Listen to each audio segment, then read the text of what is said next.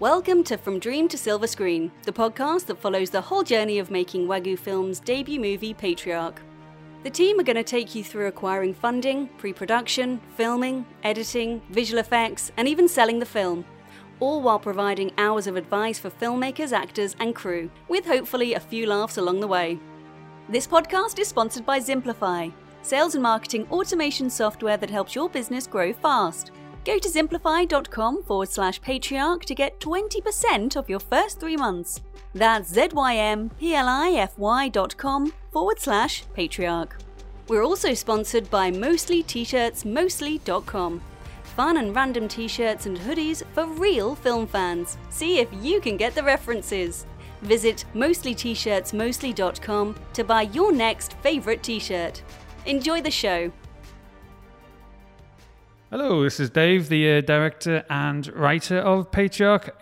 Today is just me and Scott Bishop, the visual effects supervisor in post-production. Hi there.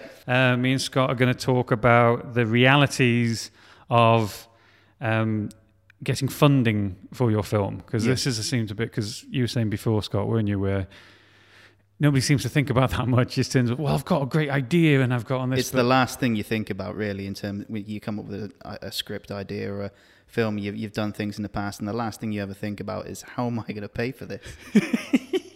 Yeah, no, the thing is always, well, somebody will pay for this. Yeah. So it's kind of like YouTube.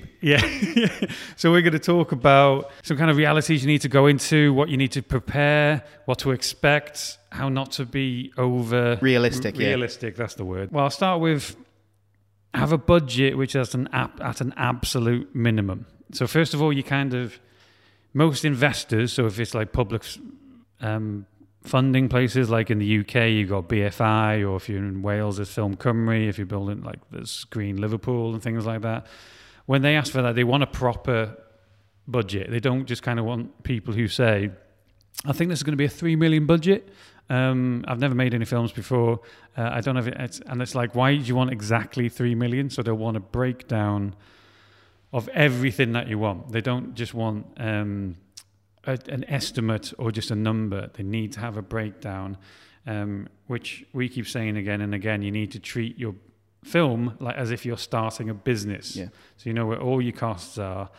And the more you look into it, because the more you think, oh, I can do this film for like 50 grand or something, I'll just get some public... I warn you that when we were putting our budget together, there were things like catering was 9 grand, hotels and per diem. Per diem is you got to give people like 50 quid for cash to go that evening or something if they're away from home.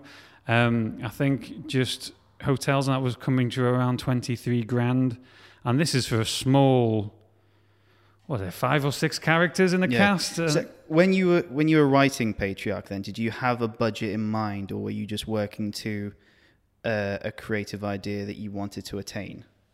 No, so I'm not a big fan of... Do you know, you always hear people say, just write your script, forget about budget, forget about the idea and all that. Just write the story that you wanted to tell. But I think that's fine if you want to sell a script. Yeah. Like we always said, we're going into page, or we're going to make this thing. Yeah, that's definitely a good point, actually. Yeah, so when it was going... If you actually want to make it yourself, write it as if you need to make...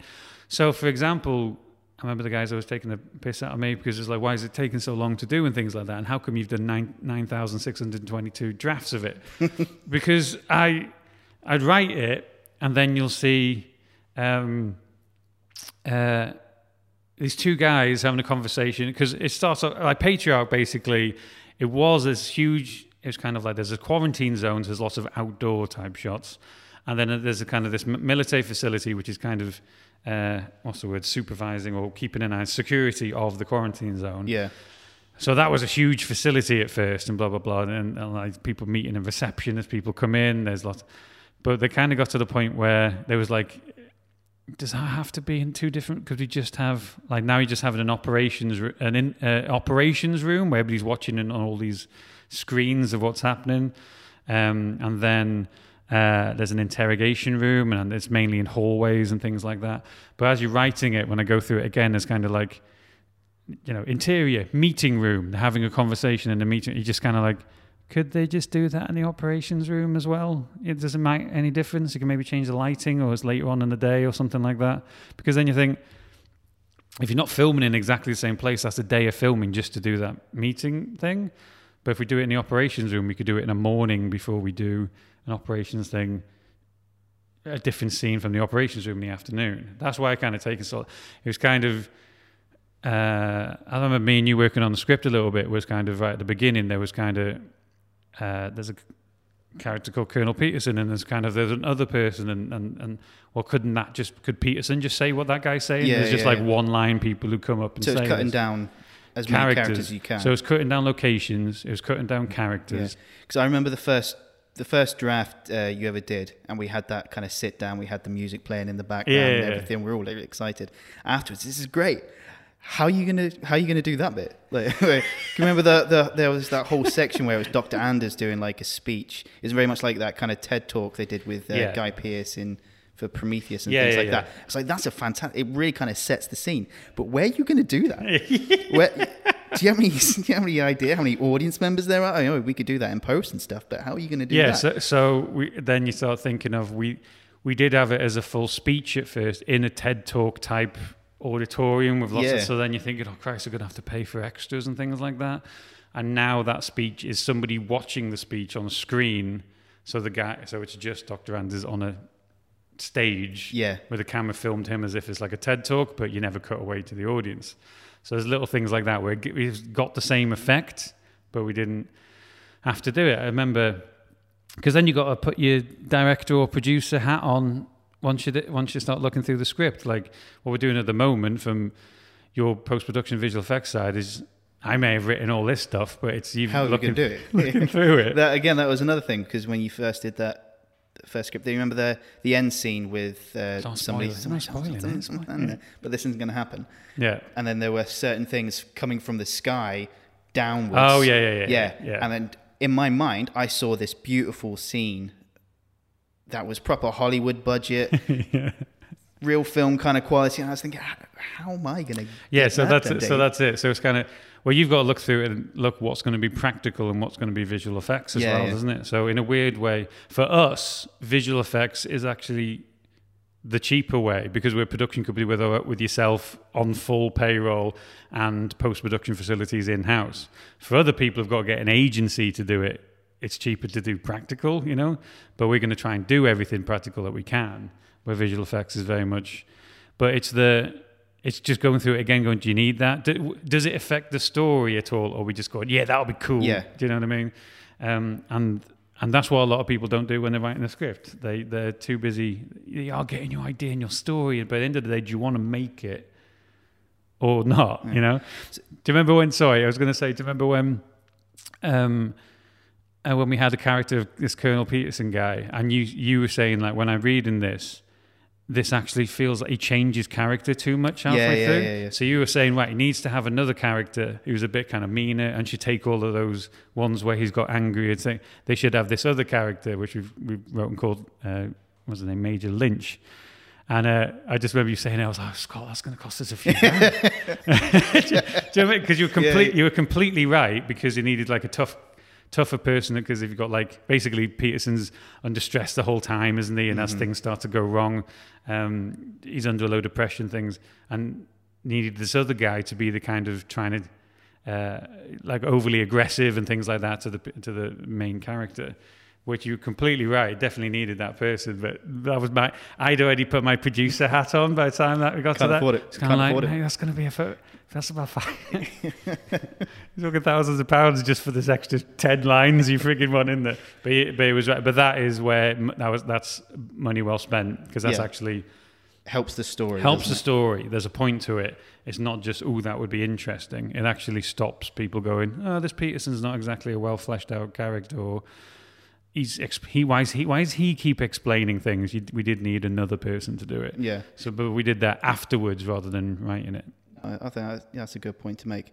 I was just thinking, just from the kind of perspective of someone who hasn't written the story, I was thinking that the actual story kind of works well on different kind of budget levels, because there's a way of you could work this to like a really kind of minimalistic budget, where you could just you could cut a couple of scenes and then just stick to, if you want to do like a short version, you've just got those kind of interview scenes, and we've thrown a few extras and exteriors and stuff like that, which could work well. Then you've got your kind of mid-level budget, which has got everything that kind of tells the story to the level that you want.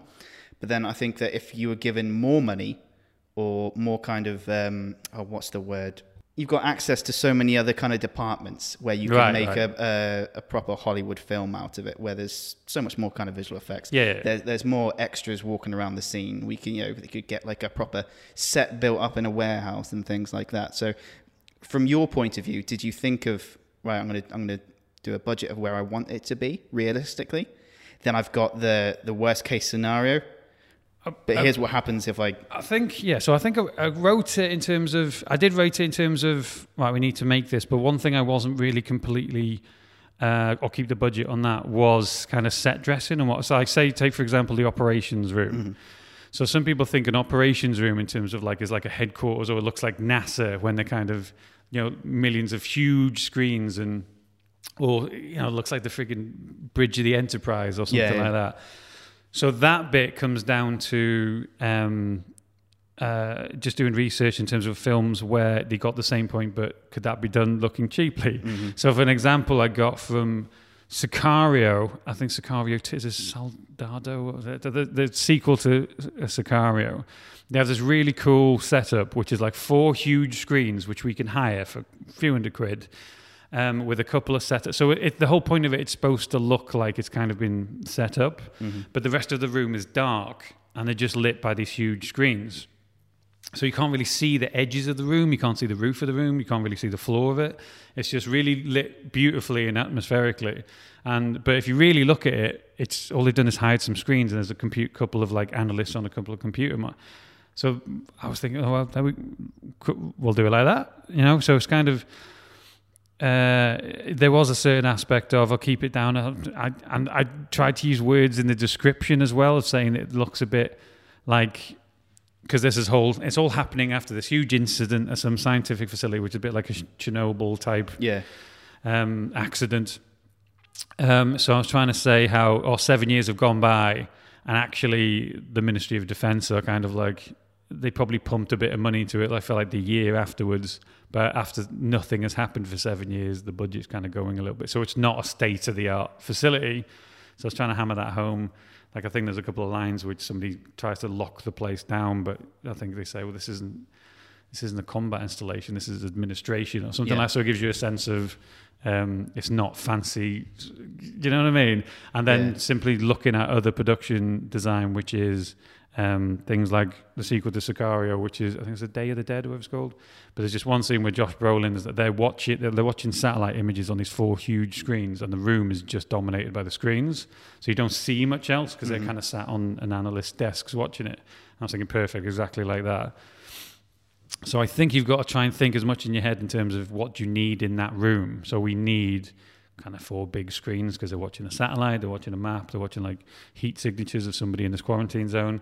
So what else has to be in the rest of the room? And like, not really, just a couple of analysts kind of keeping an eye on some data, and Peterson and Lynch and stuff at the back, and they have conversations in front of the screen as they're kind of watching CCTV of the interrogation and all sorts. So that's all it needs, and it actually looks really cool as well. So if you can find cheap and looks awesome, and it kind of looks practical as well in terms of kind of like maybe somebody set it up quickly, but they never changed it afterwards.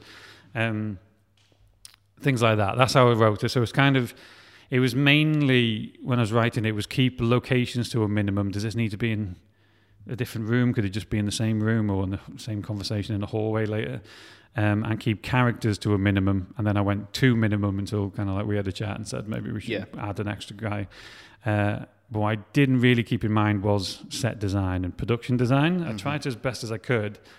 But then it's kind of, then it's start looking at getting concept images and find, what's the word when you find what have other people done? Inspiration and stuff like that. So you can say what looks good, practical, but it's cost effective, and that's the trick. So mainly when you're writing it, I just say that it's hard to do that. Just keep locations and characters to a minimum. That's it. Do you know what I mean? Because you could always have the same location, but it's day or night. Yeah. Shoot from a different angle. Exactly. So that's the best way of doing it. But it's kind of like that's the first point is when you're writing it, make sure that you actually. Do you need everything that you're saying inside? If you want to make it, if you want to sell a script, that's a different thing altogether. But if you want to make the film and produce it, do the absolute minimum. So you need to do the budget with your absolute minimum. So with us, we put a budget together for our funders, and it was all kind of like, I think the budget is going to end up being a couple of million, but it's our budget was something like 400,000. Like this money will let us film it, but with absolutely zero wiggle room or breathing room. So how we've done it is we got that real minimum with private investment, and then we start getting more, haven't we, with like public investment and things like that until he starts building a building. And as investors come in, they know other investors, so they start doing it. So it's basically secure the absolute minimum you need, because that means you can film it as soon as you can do it. And then try and keep adding, because it's expected. The more money you can do, the better for breathing. Because even things like we put a budget together, but we've included things as best we can in the set decoration. But there's bound to be a couple of friggin' 100 quid here, 100 quid there, definitely. Rather than the big expenses. It's the ones where the 100 quid here, 100 quid there. They're the ones that add up, and you'll be surprised when you think of. But I think the point was, you just got to put a professional budget together. You want to use something called Movie Magic, I think is a kind of like the industry standard where a lot of investors or public investors like say, no, we're not going to take your budget unless it's produced on that software. Yeah. And we were looking at the software, and the software is like £1,000 or more, $2,000 or something. And so for most people, we were like, how are they supposed to do that? And we did phone them and talk to them and say, like, look, are we going to have to spend $2,000 on a freaking software just to apply? And they were kind of like, no, we need to, there's bits you can do and there's everything like that. And we kind of met in the middle and bought one called Guerrilla Budgeting, which is about 500 quid. Mm-hmm. Well, no, a few hundred quid. But still it's too expensive for some filmmakers. I think what they don't want is just Excel spreadsheets. I think if that's all you've got, at least you can, don't let me put you off. It's, at the end of the day, if you can go to them with spreadsheets with an accurate breakdown of, they call it 3 different sizes. You have the top sheet, which is kind of like all the like departments that and how much. So like casting is going to cost this so much, post production is going to cost this. So you're not getting into the gritty, and that's how most people will look at it. Then you have a sheet below it, which is kind of going into more detail, and then a sheet below that, which is every single expense you've got. If you can put those into 3 Excel spreadsheets, you should be fine. At least they'll nudge you in the right direction. If from private investors, they'll be fine with that. I've only found with public, like the BFI and things like that, they're like, ideally we'd like it in Movie Magic, if you don't mind. Yeah. I think there's a little tactic in there of kind of like, prove you're serious if you can afford the software, which is harsh on like smaller projects, but sorry. Or some sort of affiliate scheme going on. Maybe, you never know. Yeah, because they do only say that software. They don't go, well, to be fair, I think they say an industry standard or industry leading, like Movie Magic. But I think if you're starting off, does the software kind of help you build up that kind of budget? So it doesn't there will be bits and pieces that you haven't thought about in terms of like doing the top sheet and I things think they like have that. templates and stuff in it, but we didn't use them when me and Keith were doing it. And it's the thing is you do a budget and you're like, it's not so bad. And then you remember, there's hotels, and then catering. Insurance, how much for that? Christ, insurance is how much? Legal, you have to pay for a proper film. You've got to pay a solicitor for all the actors are going to have agreements and contracts. Your other investors are going to have a contract. All your crew are going to have contracts. Your distribution company or sales agent, you have to do it. So you have to put a fair few, I'd say at least $5,000 in there just for covering contracts and things like that. You could save some money, which we've done a little bit as well. Save some money find a template of a contract for like an actor, say, and then just pay a solicitor to double check what you've done is legally binding. Do you get what I mean? Yeah. Because if you go to a solicitor to write a contract from scratch, word from word, that's going to cost you a few grand. But if you write it, get a template, write it as best you can, and then they might just charge you for a couple of hours. So it might be a few hundred quid rather than actually thousands, you know what I mean? But it's all this, because we, just from us being production background, it's just like, right, we've got the cameras, we've got the actors, we've got the post-production, and then you start thinking, insurance, you know what I mean? Then you've got getting permission for locations and things. Permission, like that. yeah. So that was actually part of the writing of the script as well, in terms of, I was trying to think of locations which wouldn't cost us loads as well. So as ones with hallways and blah, blah, blah, blah, blah.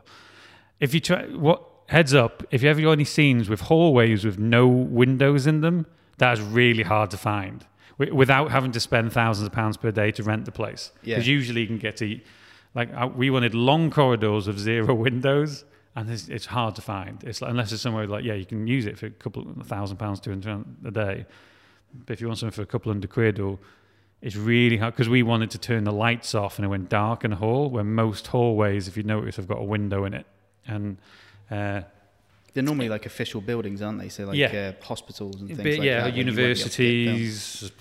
Even if they've got like abandoned buildings, they've always got like site security that's, being paid by the owners of the building, who won't let you go in. Yeah, and we're having a bit of a nightmare with this other film we're doing, aren't we? Which is kind of like a horror anthology, which is kind of, we love loads of abandoned places, because everybody films in these freaking abandoned places, and you're like, they must be easy to find. But the fact is, because of health and safety, nobody will let you on the fucking site.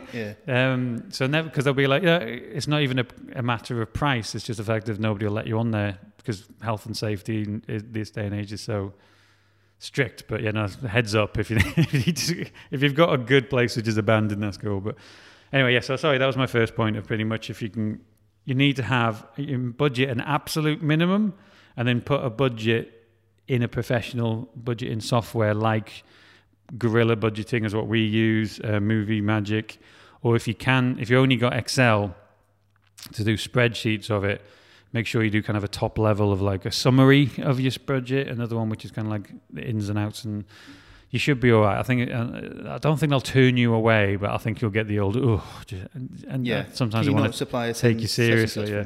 We're not saying download it from anywhere for free. We're not saying that. We honestly don't. Don't Google it. But that doesn't mean you can't, if you know what I'm saying. Right, so, my next point really was... so you can either try and cast it, have an actor already set up, because that makes life a lot easier, because they don't ask who's going to do it, who's going to direct it, who's going to film it, who's going to be your art director, it's who's going to be in it. So obviously it's tricky to get hold of actors through their agents, especially if you're not known. You might have the best script in the world, but they won't actually go through to them. But what we found is, put some money together. One of your first things if you're rounding up some money yourself, find a good casting director, because then they can put cast in place before you actually get funding. Because what they do is they get things called letters of intent, is it? An actor basically comes back and says, I'll do it. Yeah. If you get budget for this, I will do it. But agents will often only talk to a casting director. So if you call up going, I'm a producer on the film, and you've never heard of me, they'll be like, all right, mate, we're unavailable at that time. We've had that before where we've tried it. Let's try not using the cast. And then I had one agent go, when's the film? I was like, January. Yeah, it's not available. And I was like, okay, well, for the right person, we could move the shoot. For a month or something, he's unavailable in February as well. Do you know that kind of, when is he available? He's unavailable at that time. So it's money towards a casting director is money well spent. So for example, I know people who the casting director didn't do much, but they knew a well-known actor. So when it came to them actually turning around and just agreeing to do a script, got straight into their hands. The hardest thing is just getting a script into the hand of an actor. So the only way you can do that is with a casting director. Even if the casting director isn't well known, if somebody just calls an agency going, hi, I'm a casting director for a new film. We've got this rollover. We're interested in such and such. Are they available? And I would say a mistake is to go all in with what you want. So are they available this month? We're willing to pay this month, but it's just ask them, we're interested, are they available that time? And it just saves you a lot of faffing. So when they come back, they'll either just say, no, they're not available, which usually means that they're not interested in any of the projects, never mind yours. And if they come back going, yes, they're available in January, send us the script. And then the agent will probably glance at the script and then they'll say, oh no, she said no. I don't know. But sorry. Just in terms of getting a casting director, that's adding another kind of level of knowledge into your production as well. Yeah. So there can, like our casting director has done, she's helped out in terms of the script ideas of. Yes, she did. She was thinking about, well, does it have to be male? Does it have to be female? Yeah. The lead character originally was male, and she just went, no, it'd be so much more interesting if this was a woman. It's just because it could come across as a just a run of the mill, because it's not an action film, but she starts off slow and towards the end it kind of builds up in terms of getting stuff done.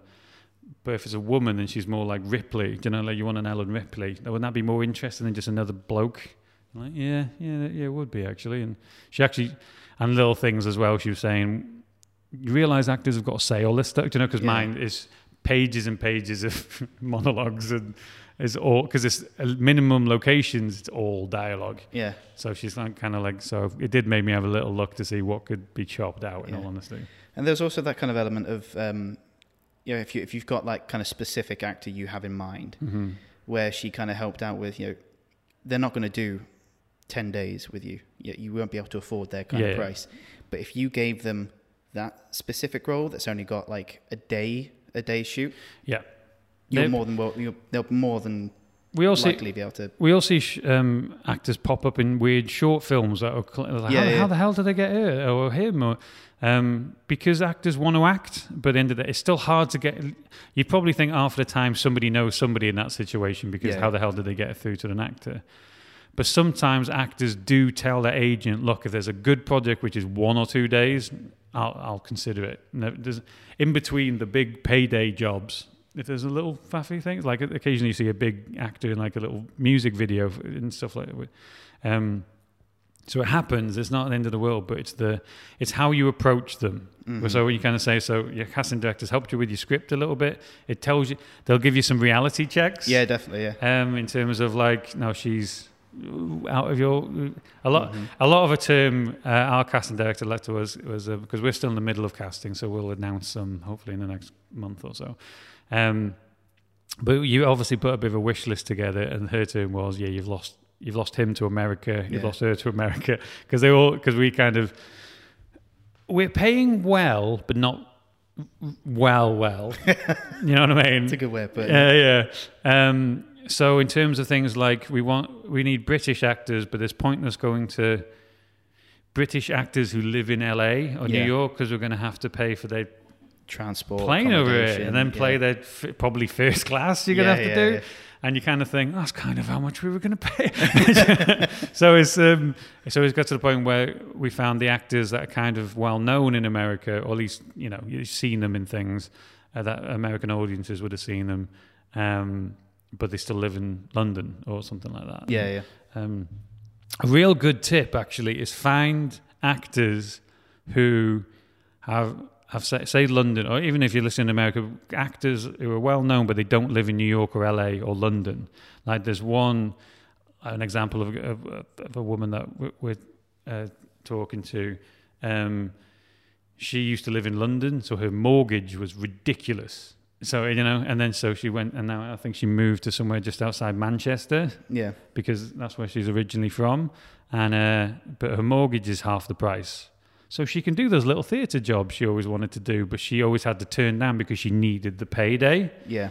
So now she can do those little jobs, which means she'll do little films. If it's, as you said yourself, a couple of days here and there, why not do it? And there's that point of, if we're shooting up around the north and around North Wales and things like that, the distance is like far shorter than going down to, say, London and things like that. Yeah. So then they've got that point of, she can do just a day shoot and then go back to her family, put her kids to sleep. Yeah, she could go home. And she can have a life outside of that, not just stuck in a trailer down in London or something. Yeah, that's it. Yeah, so she doesn't have to get any hotels if it's close enough where she could get up early, if she guarantees that I'll get up early.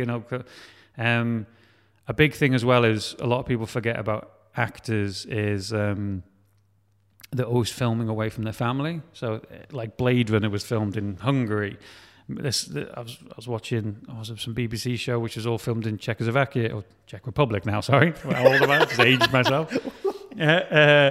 And so they're always away from their families and things like that. So what we're trying to do in our film is not film on weekends. So we can say, look, we're not paying you 10 million quid, but apart from the fact that you're going to be appreciated and treated with respect, which you'll be surprised there's a lot of actors, especially female actors, are not getting that right now. So the fact that they can trust people and feel, plus it's a role that maybe they never done before.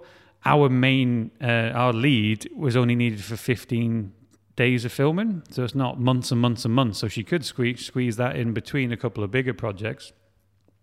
And then you start thinking, plus you'll be able to go home and see your kids on Saturday and Sunday.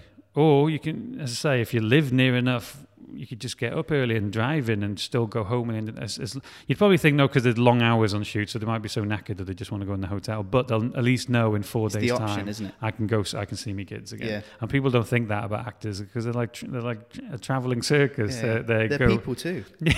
Yeah, but it's but going back to the expertise of the casting director, sounds weird. I never even thought of that. No, so she just went, a big thing right now is people being able to take jobs they can spend with their family. So some big actors might go, I'm frigging sick of filming I'm always filming in Spain or something. Or they've just done, say it's Game of Thrones and they've just spent 6 months in Iceland. Do you know what I mean? Which they probably loved that shoot, but they missed their let's do this shoot for 15 days. I get to see my kids at the weekend, Monday to Friday. Awesome, let's do it. It's just, even without reading the script, you've gone, well, if this script's good, do you know what I mean? And that's made their decision. So, but yeah, so a casting director is a really good piece of advice. So you'll be surprised. Some big, no, I wouldn't say go for big casting directors, but some casting directors are willing to help the little guy a little bit because they want to diversify and meet. Their job as well, casting directors, is to meet young up and comers, because they need to know the talent to actually suggest to the bigger people, and they want to know young up and coming filmmakers, because if they get theirs that little job, and then say they work with us and we become the next, whatever. So, it's different with ours, because ours is actually a reasonably big sized film. But if you're like a little guy, she might think the idea is great, and then that guy goes on to be the next Spielberg. She'll be his casting director for life, and she. So you got to think of that as well. So make sure they work well to the budget that you kind of have. Yeah, you can do things like we pay thousands of pounds, obviously, to cast the whole film, but you could get them a few £100 just for like a day, just to consult and help you and maybe nudge you in the right direction. But I'd really recommend that, at least so when you put on an application to somebody for funding, you can say, this is our casting director. She will help us find a recognizable face, so you, the investor, can sell it easier, because that's all they're thinking. They want, who can I recognize, because I have to go sell that to a distributor, and it's hard to do it without people that you recognize. And the next one, and the biggest one, which is kind of sounds obvious but nobody does it, is have the right. The reason why we were chosen by different investors was because of how prepared we were. Yeah. Because you wound me up before saying how easy it's been, but it's because the months and months and years of work before we started applying. Basically, so we went into it, we've storyboarded the whole film, like shot for shot, even if we don't use all those shots and there's too much, but it's the whole film's there. Most people don't do that, and that took weeks, obviously. We put a full info pack together, which really sold the film. So it's kind of like a Bible of example of imagery. So we got some storyboard images, like casting ideas, inspiration, so people can see the type of film in terms of tone, the type of film in terms of visuals. There's loads of details of who we are and who we work, because this is our debut film, but we have worked on thousands of commercials. So we understand time pressure shoots and dealing with people and dealing with budgets and things like that, where some people might have done 2 feature films, but they haven't done anywhere near as much as us in terms of experience and juggling roles and things like that.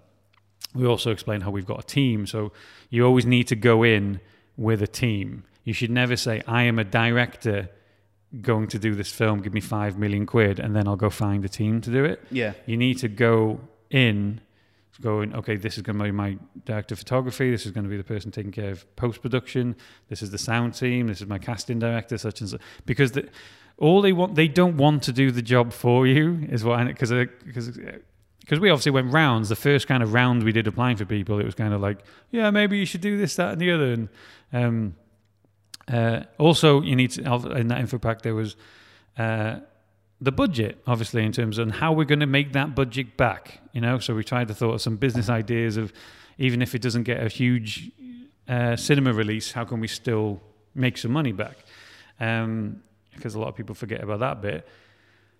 And so people could look at it and say, right, this is good to go. I just need to give them the money and they can do it. Obviously, they probably need a third-party producer. They probably need some help here and there. But this guy said, but if you just go, I've got this brilliant idea and I'm an auteur, and they want to see a team coming. So if you have a team plus info pack, script, storyboard, everything, what else, I suppose, is ask yourself, what else can you do to prove that this film is good to go if you just give us the money? Yeah. It's like going back to that statement of, treating it like a business. Yeah. It's going to a bank, you need to have a huge business plan. You need to know where, the forecasts of where your business is going to go in the next 5 years. Banks aren't just going to give money to a guy who says, I've got this great idea. This machine that's going to do such and such for you. It's going to be fantastic. It's going to make millions. Yeah, they'll laugh you out the room. Yeah, exactly. But even things like, say, the BFI, which is anything which is kind of like public funding to get for you, or the UK is really great for national lottery funding for films, but people think that that's just money they give away. No, they'll ask you, how are you going to make your money back? Because we're going to have some equity in this. So it's not just like they give you money and then the lottery gives them more money to replace it. It's like, no. The lottery gave them a bunch of money in the first place. And since then, the profits of the first... It's a very small equity they ask for, but still some equity in your film. If you don't know what equity means, it's just a percentage of the... Google it. The percentage of the money that comes into the business. They're going to want a bit. Some of them wanted just to pay themselves back. Yeah. Some might be just like paying themselves back plus something. Other ones might just be, I'm pulling a number out, but 10% of all profits or something like that. So even if it's technically like a film fund, they still want to know, how are you going to sell it? When are you going to spend? Oh, you're going to have who in it? This is a story about a what? Is this a commercial idea? Because every director, or artist director, they have this idea of a coming of age story between a boy and his pet pig and how they find each other, and it's okay. How am I going to sell that? They're thinking the same. Mm-hmm. A lot of people who work in these funds, I've noticed, used to be working in like distribution companies, and or they were sales agents, or they were producers themselves. So they do want, especially with the public side, they want lots of things like diversity, and they want to show like ideas that are probably struggling to be filmed privately. But they'll still be like, okay, but are we going to make our money back, mate? Uh-huh. Yeah, it's people forget about that. It's great to know that you're going to be living your dream, but I need my money. But there's another thing to kind of add into the whole pack to kind of show to investors that you're serious and that the idea is kind of strong, is producing that concept trailer. Yeah. I can remember doing that. It's even if you haven't filmed anything, you can go out and get stock footage like you did with ours, and it was a minute long, and it kind of shows. It shows the idea that you're looking at. It shows the mood. It was like an edit of a load of other films kind of thrown together and things like that. I mean, if you go on YouTube, you can see a load of different people's like Joe Carnahan. What's his name? Yeah, he did a really cool sizzle. We call them sizzle reel or concept trailer for. He was going to do Daredevil, but he was going to do it in the 70s. So he did the sizzle reel cut with the Daredevil film, cut with things like Taxi Driver, and I think it was kind of like the Joker is. Do you know how that's kind of like Taxi Driver era? I think he had that idea first. He was going to do it with Daredevil, and it's a really cool. But it's like, I think the Warriors. Like, can you dig it? And that's really cool. So it gives you a sense of the tone he's going to do. So we definitely do that if you can, because that means you don't have to film much. It might mean some stock photography, stock imagery here and there, but you can use old films. And you do need to have some films behind you, even if they're just short films, because we have all the we've got, as I say, we worked on thousands of commercials, but film investors aren't interested. They're interested to know, like, great, you've got the experience, but what's so we have had to do a couple of shorts, and we did make sure we got a short called Embers, which is kind of a concept trailer for Patriarch in a way. It's not because you show you the kind of costumes and the style, but it proves that we can make it, and we made that ourselves off our own back.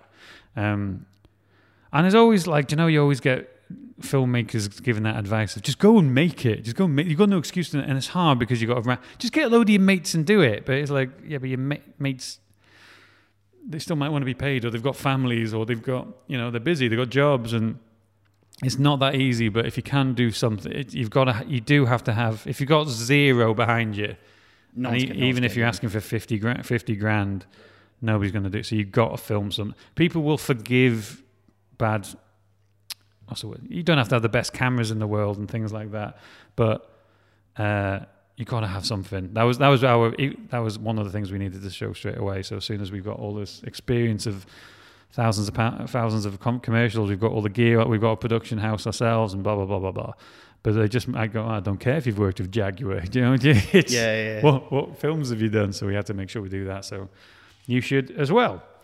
And going back to the whole thing of me saying how easy it was, I didn't mean it like that. What I meant was how fast it's kind of happened. Yeah, because we assumed we had like a whole timeline of how things were going to work. Yeah. And here's how it's, the worst case scenario is we're going to have to go off to do like different events and exhibitions and trying to sell the idea. Trade if we haven't done shows, it, all that kind of stuff. pitches. And it hasn't. It's worked a lot faster. So that's what I meant. I didn't mean there's no work been put into it. The weeks a bit. No. Months, years. Just sitting there eating a pear with my fucking feet up on the table. Oh, Dave!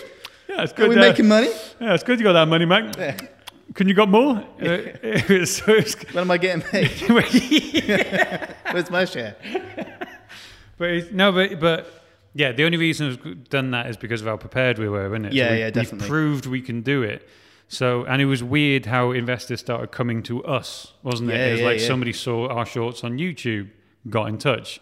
We put... do you want to talk about the sources of where you... Yes, there's this really good thing called filmmarkethub.com, which is kind of like, it's like an online film market where you put your poster up, you put your details, you have a concept trailer if you've got one. We put Embers on there. And what people do is they can look through it, and producers, you can request what you need. You might need a director, or, if you're just a producer or a writer. We need financing, distribution, and sales agents. And so it's a good way of finding producers and stuff to get on board, but also, and I'm not saying you will get hundreds. I think it costs like £70 to be on it, I think. But we said it was money. I say it was money well spent. We didn't get loads and loads of people. We got one person interested from it, because what they do is somebody requests interest, so that that lets you release all the materials you've got, so they can have the script and the storyboard and the info pack and everything we did. But we got that one for one, didn't we? That one became a. But that was just when we were right at the end, because we literally just said we just need finance. We don't. But if you're looking for producing partners, I'd actually really recommend doing it. As I say, it's only 70 quid. Might sound a lot if if you've got nothing, but it's money well spent. And at the end of the day, your film's online, and they also do things like they have these like pitch days. I think it's called, what was that? The UK online pitch box. I think that's the UK one. So it's kind of what they do with there, because I think we got an honourable mention with that. So I think they had like 1,000 people applying for it. And they have like a top 10, where that top 10 are then able to pitch for distribution companies, sales agents, producers, film exec, people who can invest in your film. So, and then if you can't do that, you become an honourable mention. So you're not there on the day doing face-to-face pitches, but they put like a profile up, and on that day-to-day, they give that details out. So I think, and we got that. So out of the 1,000 people, we were in I think there's like 10 go to the day, and then 10 honourable mentions, which is still pretty good. But you get stuff from that as well. So it's look for anything which is like pitch days, like The Void. Me and you are big fans of The Void, and they got lots of funding in Canada, where there wasn't anything to do with film companies. It was actually just investors. Do you know when like investors turn up to a day, and then some guy comes out with his new product, some guy comes out with his service, and like a Dragon's Den or a Shark's Tank type thing, they then bid or whatever, and then afterwards. And they went with their film, but they just went with an amazing sizzle reel. Yeah, they had a really good one. A really good one, because it kind of just reminded everybody of the 80s horrors. They're like, oh yeah, I want to be in that. And they didn't ask for a crazy amount of money. So some investors are just like, that would just be cool to be a part of that project. And sometimes you'll be surprised that some people do that. And the final point on this point, which we came across, which especially when you said, it was easy for us. And that's not just about how prepared we are, but the script was actually good. So you need to get lots of feedback on your script, because what they said was, because there was a couple of investors where I was like, well, what would you change? Because, you hear all these Hollywood nightmare stories of they changed everything. So I was like, okay, he's giving me loads of compliments, so let's get the bad news out of him. And he's just like, no, nothing. And then I was like, I'm skeptical. He's up to something. But it was just, I was like, you must need some. And he's like, well, we can always work on it together. Every script in the world needs improvement, but this is brilliant. And I was like, okay, but I was kind of like getting a get out of him, saying, you got to say something. And he was just like, right, you need to understand that 90% of stuff that land on my desk is just shit. It's just garbage. It's some guy wrote it and it's just terrible. To get a script and read it and it actually being good, I've just, you've instantly got me. And the fact that I've looked and seen how prepared you are, that this film is, so you've got this amazing script and you're good to go with this. You've got a team ready. You just need the money and you're good to go. Storyboarded. You got storyboarded. You got this. I understand the script. You've got the budget together. So you're not asking for a ridiculous amount of money. Let's do it. And you're taking all of the risk out of it, because it's like your salesman taking all the risk out of the sale, so to speak. Because there is a lot of trust with film. Investing. A lot of trust. Yeah. So they've got to trust you that you can actually do it. So again, if you can prove with the info pack and the storyboards and proving you can do it, plus a script which you've got lots of feedback. Because my first draft was shite. It was kind of like long. It was very long. I think you can't put a length on quality. But that was when sitting with you guys, and then because there's no mystique to me, and it's like, you need to improve this. Let's take that. So we worked on it together. Then I go back and do another draft, and then I spend 4 months drafting my own draft and then changing it and doing all of that budget type stuff of changing 2 characters to 1 and blah blah blah. So that script is pretty watertight, and we forget if it's any good, because occasionally things happen where it's like, oh, I've got this new idea for a script, but then you're like, no, stop doing that. Let's make sure we get this friggin', obviously get it done, but don't forget what we've done. It's a really good script that we worked on together. We've got third-party people like a casting director and producers and all that to give us feedback of what to improve, and they were all good points, rather than just us being, artists, this is our script, don't change it. If there's a good point, we agreed with it, you did it. So that's like a quality check. We didn't just come up with a script and do it, but you do need a good script plus the proof with this info pack and all that you can actually do it. Yeah.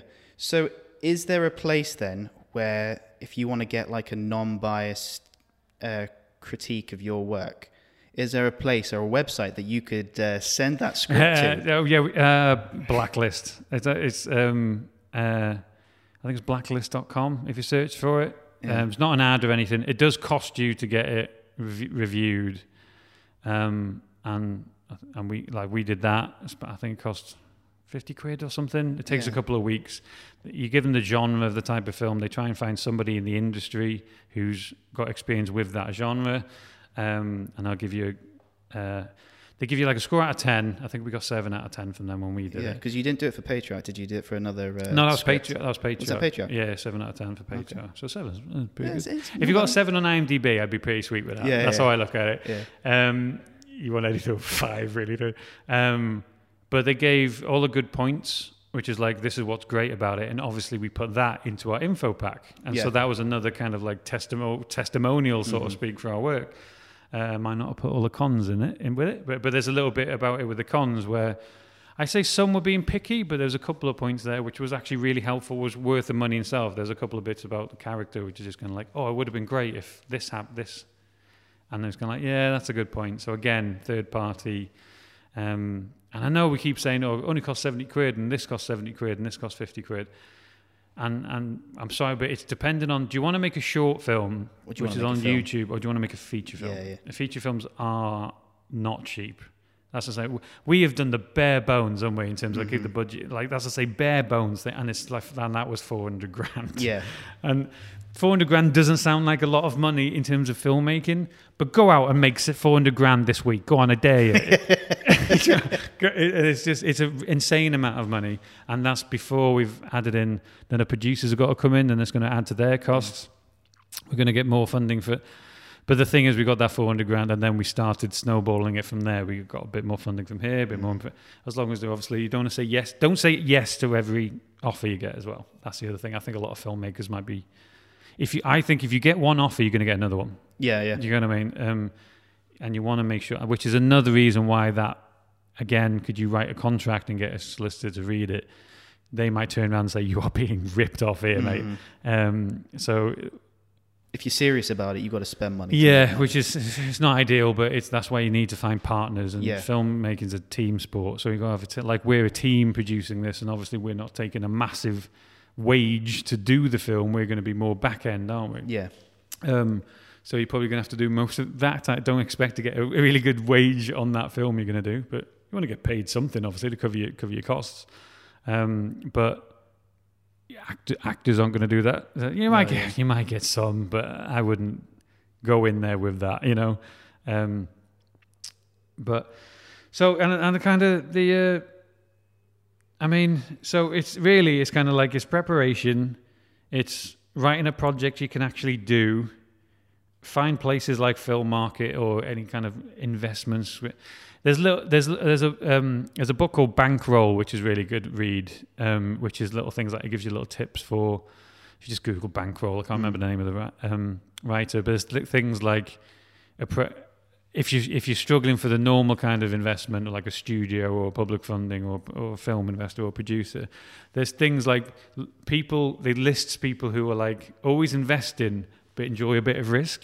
And apparently, like, we haven't done it, but like poker players. Yeah. So if you get like a professional poker player, a bit of money to the good ones, do you know what I mean? They don't have agents and stuff. You could probably just email them or contact them on social media. Well, don't go, hello, give me $100,000. You got to think of a plan. You got to still have a plan. Yeah, become friendly with them first.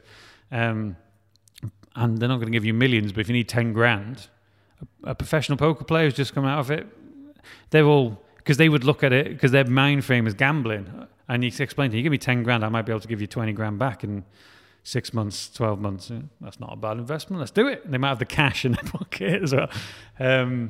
So bankrolls are good, but have a fully professional budget.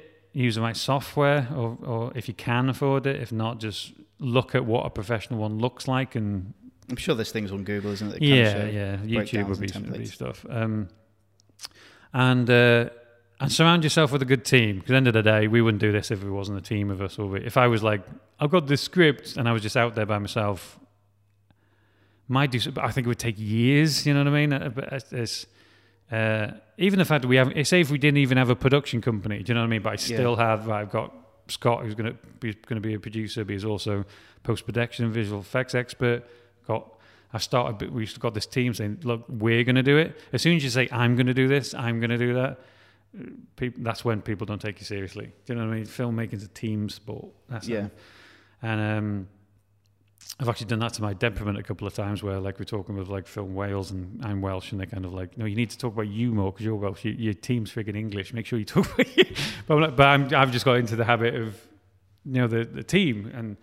But yeah, so if you're going into any application, you've got to have people around you, and you can't make the amount of people have contacted us on our Instagram and stuff like that going, have you got any advice? I'm trying to make a film by myself.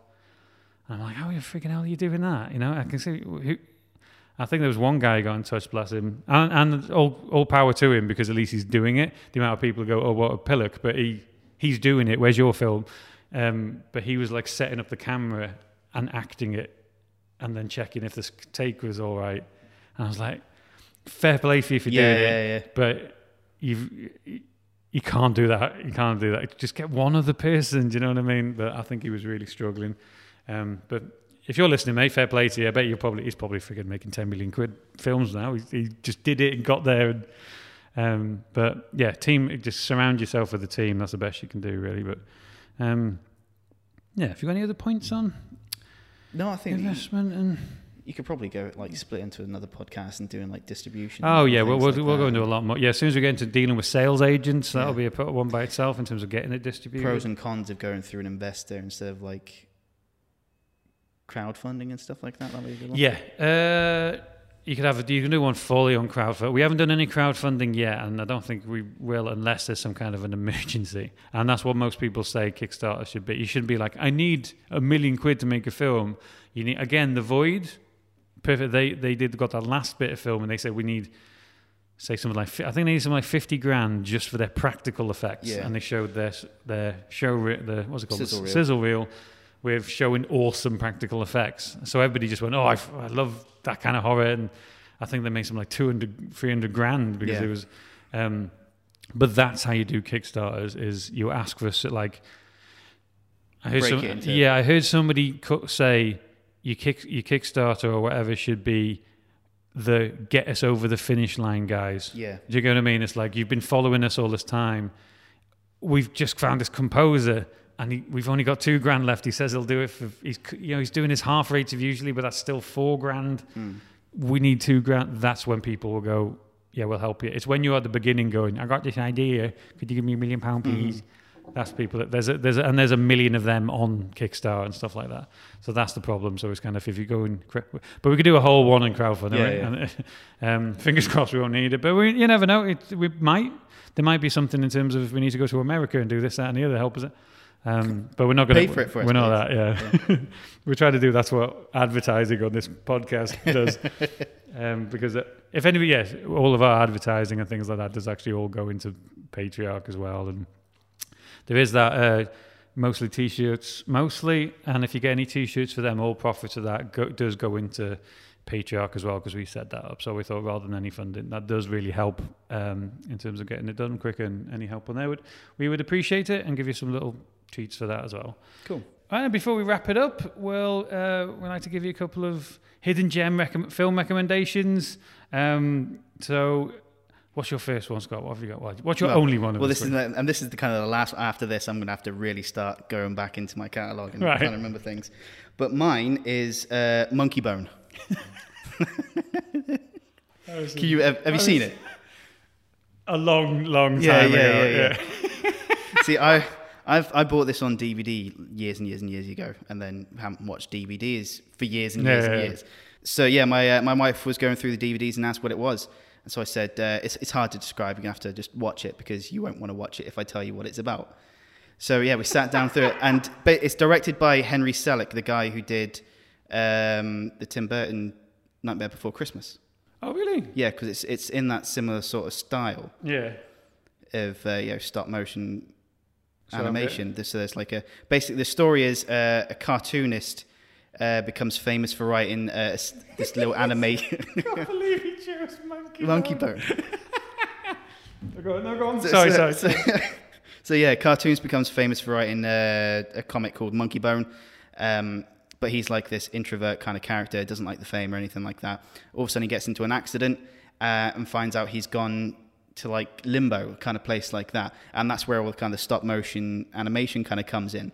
And he finds out that his character Monkey Bone is a character down there, and there's the whole shenanigans of like he's stuck down there, the Monkey Bone's taking his body in real life, and so Monkey Bone's just this kind of rude and crude character, and it's hilarious. I was like, it sounds like a dark. If you didn't say it's hilarious, it sounds like some dark psychedelic descent into madness. There's scenes where it's really, really crazy, and there's big name people. Brendan Fraser. I think that was probably one of his last decent films. That's when he was like mummy star. Yeah. Rose McGowan's in it. Giancarlo Esposito. Bridget Fonda's in it. Yeah, there's some big names that you wouldn't have thought would be in a film like that. Yeah. And so I remember watching it, and there's the part where he goes into limbo, and it goes into that kind of thing. And my wife was like, "Why have I not heard of this film?" But it's brilliant. It's a really, really good film. It's funny. It is really, really fun. If you're looking to sit back and laugh. It just took me by surprise. Monkey Bone took me by surprise. That's all. My one is, I thought I did have another. Yours is a bit more serious, I think. Well, yes. No, it's Beyond the Black Rainbow. So this is like, it's kind of like... What a contrast. If you imagine what yours is... If you imagine that dark psychedelic descent into madness, which could have been Monkey Bone, that is in a seriousness what Beyond the Black Rainbow is. It's the story, as it says on IMDb, is despite under heavy sedation, a young woman tries to make her way out of the Arboria Institute, a secluded quasi-futuristic commune, which is... It's really hard to describe Yeah. because it's very kind of psychedelic. It's a simple story of it's basically this girl who kind of works out that she's just got some kind of like Akira type psychic powers, and she's been left in this facility which kind of like slowly and it explains where she's come from. But the style of it is really interesting. The director says that it's what they thought the future would look like it was filmed like 5-10 years ago, I can't remember, but it's saying like the style of it is as if the film was made in the 70s or 80s and what they thought the 90s would look like. So it's kind of like this weird, it looks like it's a film made in the 80s, but look in that weird kind of futuristic type way. But it's one of those films where there's barely any dialogue. It's all stares and very David Lynch, very... The director's just gone on to do... Have you heard of Mandy with Nicolas Cage? Yes, which is equally as bonkers, and that's more bonkers, but... Isn't his name like Cosmic or something? Cosmic? I think it's the Greek Panos Cosmatos. Yeah. But he's... I think he's the son of a director... Yeah, the guy who directed Tombstone. Really? Yeah. But yeah, so it must be a while back. But I think some of the money from Tombstone might have paid for Beyond the Black Rainbow years later. But it's a good horror. It's a bit very sci-fi.